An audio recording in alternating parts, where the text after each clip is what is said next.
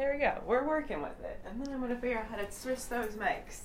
It'll be so great. I did give you some questions. Awesome. Like I said, it'll just be more, you telling your story.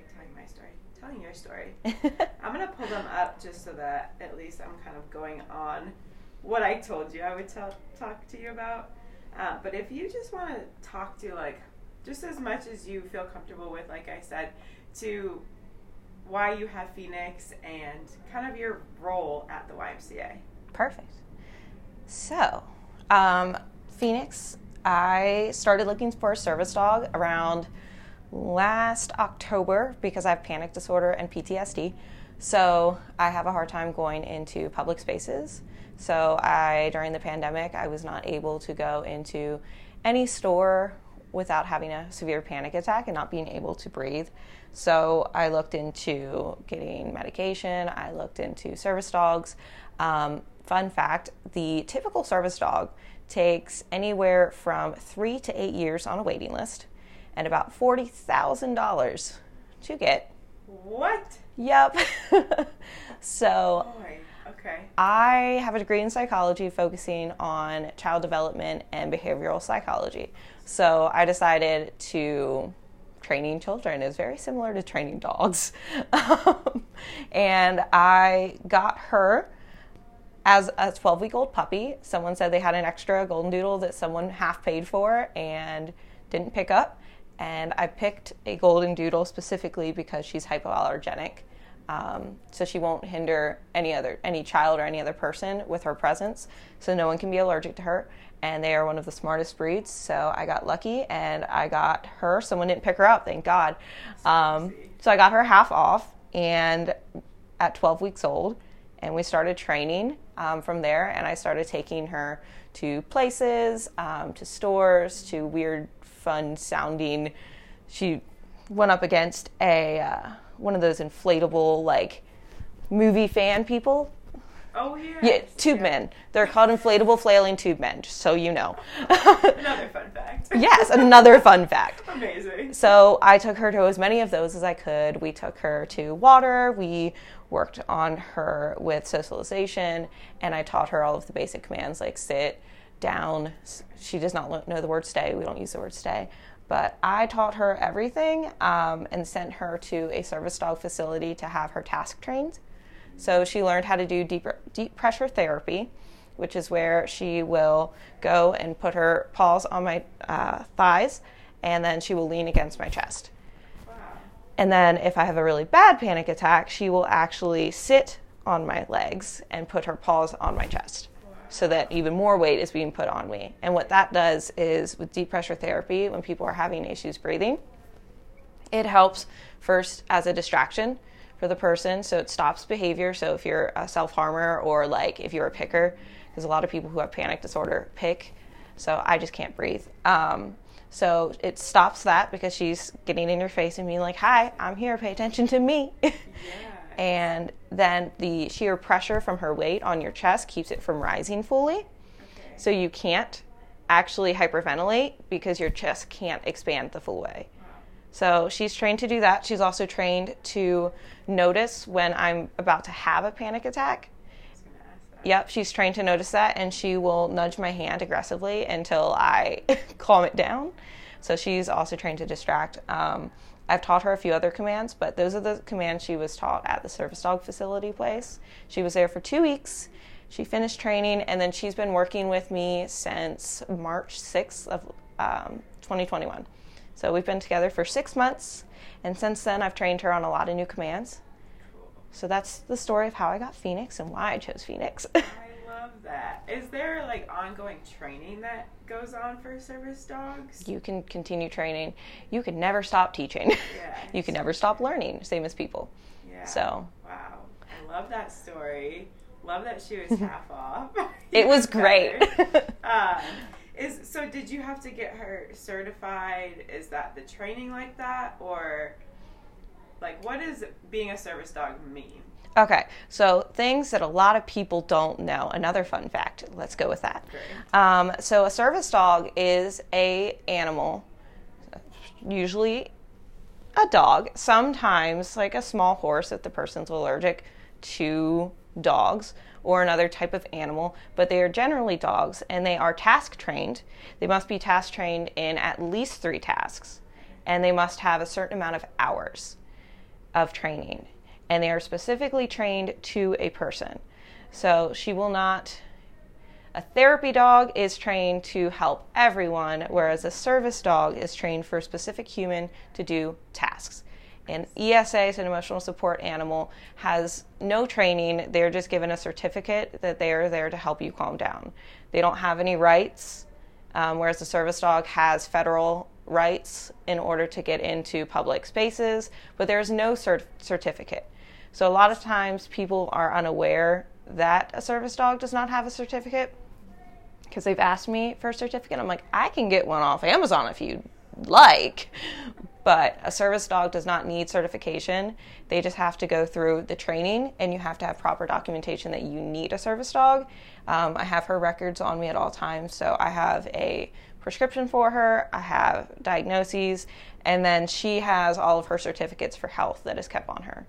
But her task that she is trained to do is identify panic attacks, do deep pressure therapy, and she also wakes me up because my medication causes me to sleep too heavily. So, wow. Yes. Thank you for clarifying that, because I was thinking between like emotional support dog and like a service dog. That's kind of where that question was going to. So you understood my question.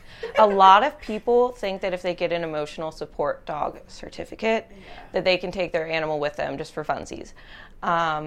So I've always told people, I'm like, it's not all that fun taking a dog with you everywhere. You have to think about the environment. You have to think about where you're going to park, where you're going to go to the bathroom. Do you have water? Do you have this? Do you have this, this, and this? Is it allowed? Do the people know that you're coming? And you also have to realize that people are people, and it is a federal offense to distract a service dog. You can go to jail for it and pay a really hefty fine, but people don't know that, so they like to try to do the kissy face, or here, Phoenix, what's your dog's name? Or touch her. So we are teaching everyone we come in contact about how to properly handle a service dog and be in their presence. Yeah. So tell me how all of that information comes to the Y. So obviously they had to know that you had this service dog and kind of what you could do with them. So how did you come from Tennessee and come to this YMCA with Phoenix? So at my other YMCA, you have to fill out specific paperwork and ask for an accommodation. It has to be approved. In Tennessee, they tested. At my one job, I worked at 2 jobs. I worked at Starbucks, and they actually put her through a test where they had her make sure she was going to be okay to listen and be in her commands, etc. So she passed that, and then for the Y, all I had to do was provide my documentation that I always have on me, and then they made a reasonable accommodation with the school district, because I worked inside a school in a cafeteria, and then with the Y, and then she was given this really awesome name tag with her picture on it. So when I moved here, all I had to do was contact HR and talk to them about, hey, just so you know, I have a service dog. She's already worked for the Y. Can we make a reasonable accommodation? And I'm the only person they've ever had who's asked. So it was a new learning experience for all involved. So we got her here. Everyone loves her, but yeah. I love that she has that picture on her jacket. Do you call it a vest, a jacket, like a service, like? This is a vest. Okay. Her new harness will be here next week. I got her a mobility harness. If you ever see a blind person or someone who has mobility issues, it has that rigid handle. And I ordered her a handmade one from Italy as a birthday gift for her first birthday. I love that. So it's actually going to be really awesome, pink, like tie-dye and leather, and that will be here on Wednesday, but hers is a vest currently with the tags. Her harness will have the mobility handle, so when we go and drive the bus or we go into parking lots, she knows how to act. But people don't see her. So in parking lots, I don't leash my dog, so it's easier to have a handle. So I don't need her for mobility, but the handle is really great to have for walking across parking lots where there's really big cars, and she's She's a big dog, but she's not that big. Yeah, she's not big enough for a car to see. Yeah. So tell me a little bit more. You've said a couple of times, like, people are people. So what are you teaching the kids at the YMCA? What is kind of your curriculum? What's your purpose in having... Talk about your class. Okay, so everywhere I go, no matter what child, person, activity I'm doing, I always make it a point to teach about diversity and that people have differences. You may not see them, you may not understand them, you may not know it, but everyone is a human being and everyone has something. Whether it be a learning disability, they might have autism, might have Down syndrome, they might just have PTSD, like it's incredibly common, or they might have had a traumatic life. So as people, we need to understand that everyone is different, everyone has something, and we treat everyone the same. So I try to make sure all of the kids understand that we treat everyone as a human. And so with my dog, it makes it really visible to the children to help open their minds to understand that people have differences and it's not polite to go, "Hi, what's wrong with you? Why do you have a dog?" Because that's incredibly common. "What's wrong with you?" And I'm like, it's not nice to ask what's wrong with you. So in my classes, I'm going to move this quickly. I have... Phoenix is fine. I post this. You probably saw it when you walked in. Yes. So this is her service dog poster. And we use this so that people just see before they enter that there is a dog. And it shows you the rules. So please respect my space. I am working. Do not touch, distract, or feed. So this is what I do at first. So everyone is like, oh, okay, there's a dog. It's more so for the parents. And then for the kids, I have... Hi, Phoenix. I'm going to move my chair. I am so sorry.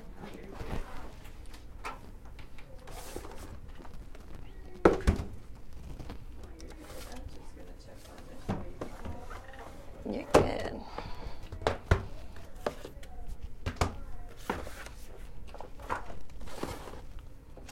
I am so much prepared for all the service dog things. There we go. Phoenix, I'm just going to go back in my hole. Don't mind me.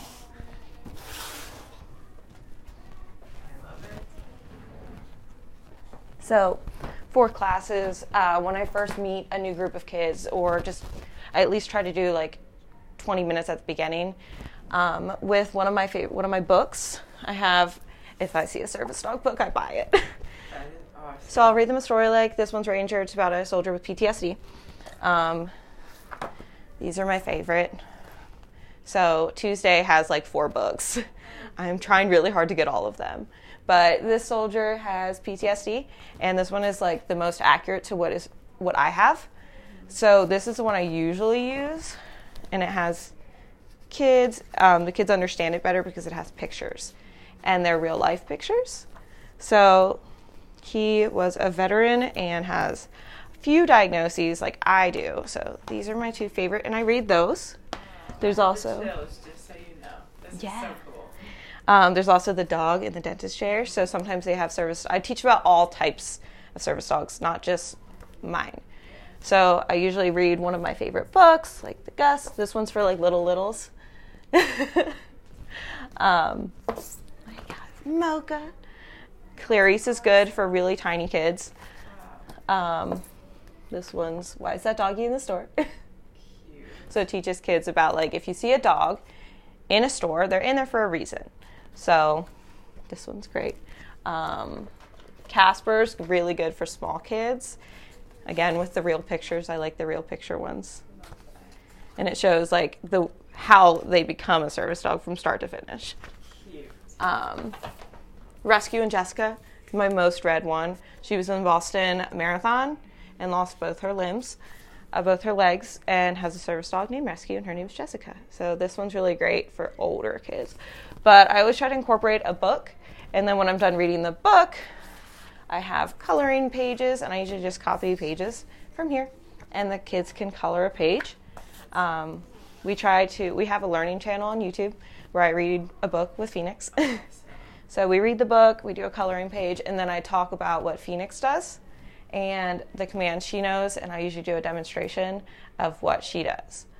and they're always incredibly entertained by it. Yeah, I would be too. So, yeah. I had no idea that there was that much, like, just content for children out there like that. So just that box of books over there is amazing. I mean, how better way to teach kids these things. So what is one thing that you hope that kids get out of your lesson in your class? First off, obviously, how to be in a room with a service dog. And I've not really ever had children want to teach them how to properly work with a service dog, ever do anything that I've said not to. Like, they don't distract her. They really, really honor the fact that she's a working dog, and they grow and love her so much. These kids have made songs about her. It's precious. And so I just hope that every kid realizes that kids and adults and everyone has something. We don't know anyone's background. We don't know what people are going through. And it's just a lot easier if we just treat everyone like they're our friend, and we are there for everyone. So I hope kids learn that even though it doesn't look like you have a disability, like, I'm not blind, I'm not deaf, I'm not in a wheelchair, but I do have a disability and it's not visible. So kids will learn from her how to be accepting. I love it. Can you talk a little bit more about why the Y is your place of work for this as a youth development place? That's, part of our mission is being for youth development. So can you talk a little bit to your Y journey? So my Y journey, I actually was in school to be a psychologist, and I needed to do an internship. And back in Tennessee, they had the counselor position listed as an internship. So I'm like, all right, I'm going to do this internship while I work at Starbucks because they paid for my college. And I'm like, I'm going to work here, and it's going to be over in 6 months, and woohoo, got it. Well, then the Y kind of like got into my heart, and that was not the case. So after my 6-month internship, I ended up staying on as a part-time counselor. And working with kids, because I've never worked with kids before. I have 2 kids, but I've never worked with kids before. There's a difference. There's a difference. There's a big difference. But I've worked food service. I've been management for a decade. Like, I've done everything but kids. So I started with the kids, and I loved them so much. And I worked with a lot of kids with disabilities, and like I had a lot of kids with autism, a lot of kids in the foster system. And they connected so deeply with my soul that I just needed to be there longer. So I was like, all right, I'm going to do this and work at Starbucks. So I did both, and I was only part-time. And I actually changed what I wanted to do with my life because of the Y. So originally, I wanted to be a psychologist. And then I was like, okay, I really like working with kids. I'm going to be a teacher. So I was like, all right, I can keep my degree in psychology and just get certified to become a teacher and teach. But then the Y attacked my heart again, and they needed an assistant director at another site in Tennessee. And I was like, all right, let's move up. Let's do it. So with that school, there was a lot of kids in foster care, and those are the kids that connect really deeply with my past. So I wanted to help kids. So I started doing that, and I started working there as an assistant director, and I loved it so much that I actually wanted to be a director. So I graduated with my bachelor's in psychology with focusing on child development and behavioral psychology, and was then in a position to be promoted. But in Tennessee, they didn't have any positions available. And I graduated from ASU. So yeah, I went online, and I came here in May to graduate and walk, and then they ended up canceling the graduation. But I still came, and I loved Phoenix so much. It's funny because my dog's name is Phoenix, and I loved it so much that I was like, all right, I'm going to apply in Arizona. And 3 months later, they called, and they're like, hey, do you want to have an interview? And I'm like, yes, I do. So had an interview, got hired as the director of childcare here at Northwest Valley, and love it. But it has actually changed the trajectory of my entire life, not just my career, because I went from wanting to be a psychologist to now my goal in 5-ish years is to become like some sort of teacher with the Y higher up as like for inclusion and diversity. I think Jason said the executive director of inclusion and diversity, so that I could teach staff how to deal with diagnoses in children with disabilities and differences, and just teach everyone who becomes part of the Y as a team to handle other people's issues. Because no matter what position you are, whether it be front desk, whether it be childcare, you are going to come in contact with someone with a difference. And I want to eventually be on the front lines of training our staff to understand and how to cope with people in general, because people come with people problems. Yes. So yeah.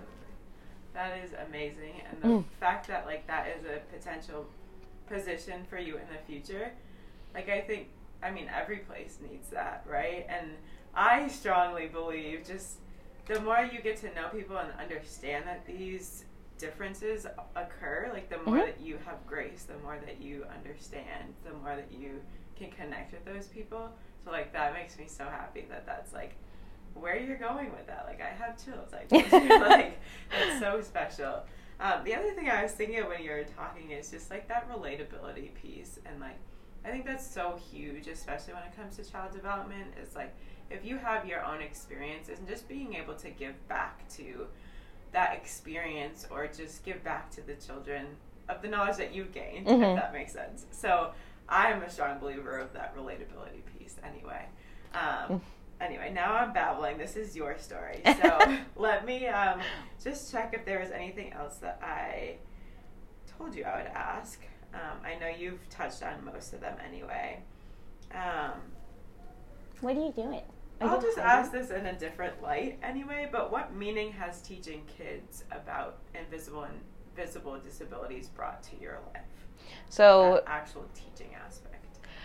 Knowing that I'm teaching children to be able to be accepting to others. I don't know if you've ever seen kids on a playground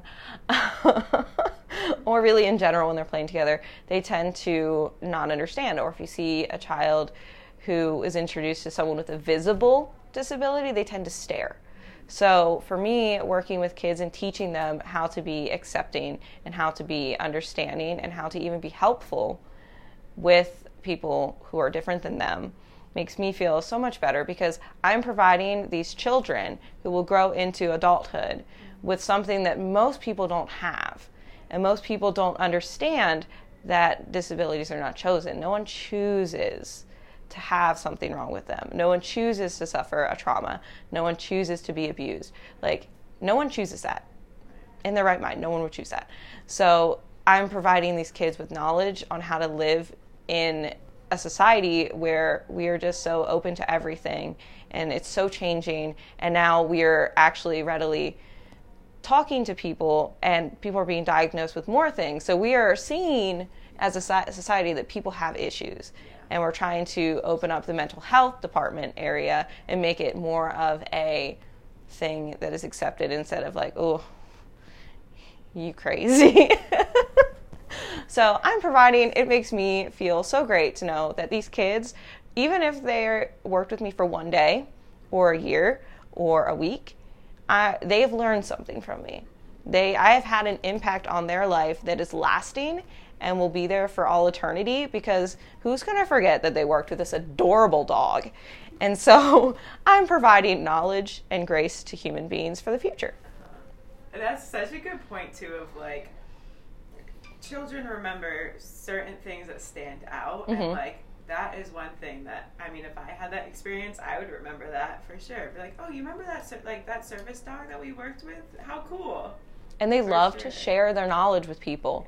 Like when we go in public, my kids are like, she's a service dog, you can't touch her, or they'll tell their parents. So not only with working with these children who at Northwest Valley with me, because I'm the only person working for the Y who has a service dog, so they are incredibly lucky.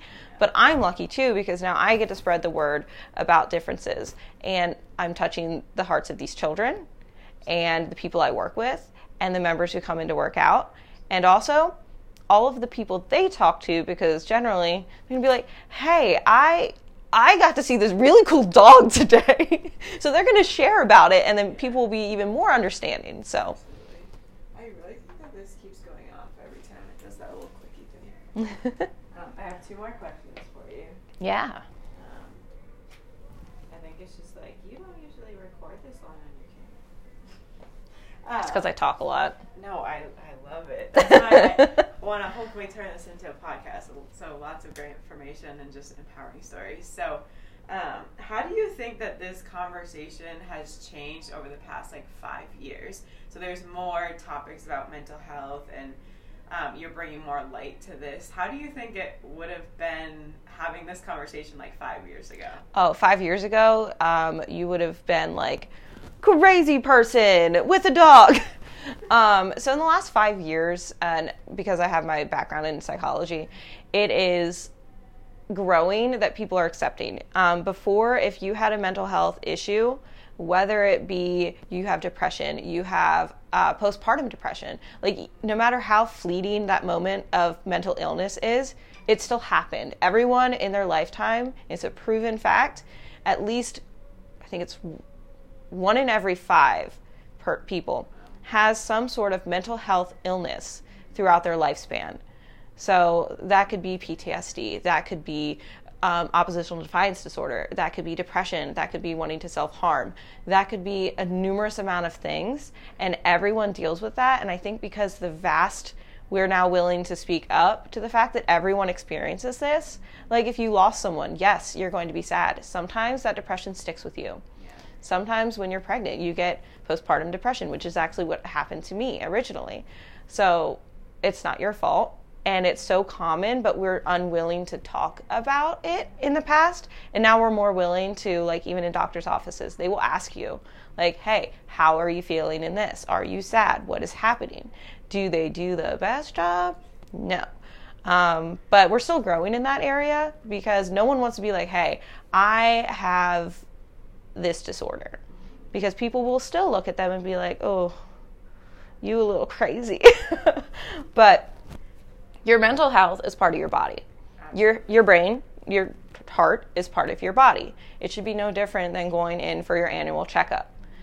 You want to check that your body's okay, your brain is still part of your body. Your mental health is part of your body. You need to make sure that is a priority. So it's becoming even more common for people to be hey, I'm going to the psychiatrist. Hey, I'm going to a psychologist, a therapist, a counselor.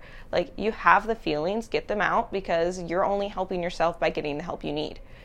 So in the last 5 years, it's gone from I'm a crazy person to I have 4 diagnoses, and I'm willing to speak up about it because I want others to know that it's okay.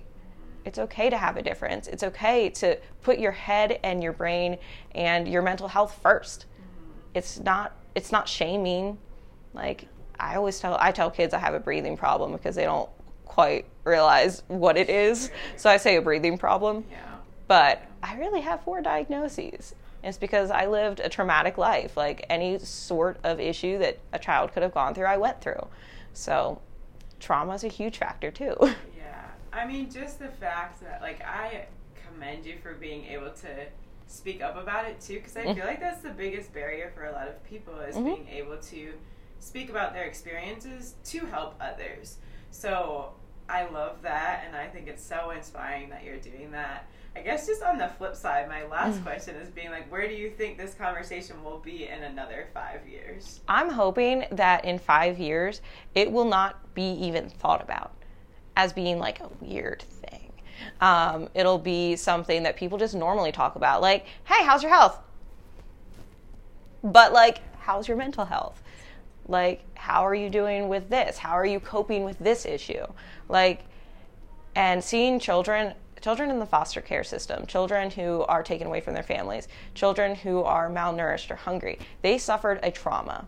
It is a lasting part of their life. They will have issues from that issue their entire life. So if we realize it now and we're able to then in 5 years talk to these kids about how to handle it and how to cope with it and how to become better from it, I think it's just so helpful. But I'm hoping in 5 years that it just isn't a thing that we even mention. Well, you're pulling at my heartstrings right now. So I'm grateful that you're here at the Y and that you're helping these kids. I mean, mental health is a passion of mine, and I haven't quite found my fit of how I can do work in it too. So I'm hoping that myself and others will find that fit of how we can make that difference, or, you know, just influence how this is talked about. So I am so grateful for you to be here and for talking to me. And I loved meeting Phoenix, and this was just wonderful to hear your story. And obviously there's plenty more to your story, and I'm grateful for what you've shared with us here. Yeah, you're welcome. Anytime. I am the face of advocating for mental health and disabilities. You know what documentary I just watched yesterday actually was Heal. And it talks a lot about how, I mean, it's more of the autoimmune disorders and cancers and things like that, but how your mental health can heal those and not be on strong medications, or, you know, so I would recommend Heal. Also, that brought up a thing in my head. So not only people with like just traumas, there's also people who have like cancer, like my mom has brain cancer, or people who are in the military, like they have all of these things, and we need to make it more accessible for them to get help and be more understanding of it. But that is I'm going to watch that. There is also another thing about service dogs. It is a series called Pick of the Litter. Okay. It's on Netflix, and it's really great for kids. It shows how a service dog is chosen and how they decide which path the dog will take. Cute. But it's really adorable. My kids love it. I'll have to watch that. How are your kids with your dog? Like, because how old are your kids first? They actually, my older one had a birthday yesterday, and my younger one has a birthday next Monday. So they are 2 years, a week, and 30 minutes apart. Oh my gosh. But my little one is 4, she'll be 5 next week, and the big one just turned 7 yesterday. And the little one is just like, oh, okay, you take your dog to work. Yeah. Cool. The big one understands more of like, hey, she's a service dog, and she always tells her friends and teachers and like people she meets, she's like, this is my mom's service dog. You can't touch her. Sorry, hiccup. It's like, you can't touch her. Or like, so it's adorable. They've embraced it. They realize they can't pet her. She's not allowed to eat while she's working. Like, they've realized this. They know she can't have people food. They realize that I have a difference, and they've actually become really understanding of my difference. That's amazing. So with Phoenix, and I've only had her since March. Well, I've had her since November, and I trained her, but she's been working with me every single day of my life for the last 6-7 months. And my kids have realized, like, hey, mom needs a little extra help in certain areas. So if I wake up late, they're like, it's okay. It's not your fault. Mom, don't be upset. It's not your fault. We're not mad at you for making us late to school. They realize that it's something I can't control. So it's made them more able to see and help people who are having issues. Like, anyone's crying near my kid, I promise you, they're going to come up to you and be like, what's wrong? Do you need a hug? Both of them are like, can I help you? I love that. See, more kids need to be like that. So I'm so glad you're doing that here, and just getting that like nurturing part in these kids, and maybe it'll take away bullying someday too. So. Oh yeah, bullying also another trauma. I was also really bullied as a kid. But yeah, if we could get rid of bullying, and if we could get rid of the stigma behind mental health disorders and just differences, even if it's not mental health, like people who are missing a leg, like we shouldn't stare at them. If we can just be an accepting human race and accept people for being people and respect them, no matter what color, what disability, what difference they have, if they were born that way, if it happened, if it was a trauma, if we can just be accepting of that, this would be so great. It would be so great. We would have so much less issues too. Right. Great point to end on, to turn this off. That was amazing. And your story, So I don't think my brain's working correctly, because I'm like, I want to go back and get my PhD in sports psychology. Clearly it's not working right now, but just I wish I did more in the psychology realm of things. It's so cool. Even the social work aspect too. I did a lot of social work classes, and I actually took half of my, so technically I should have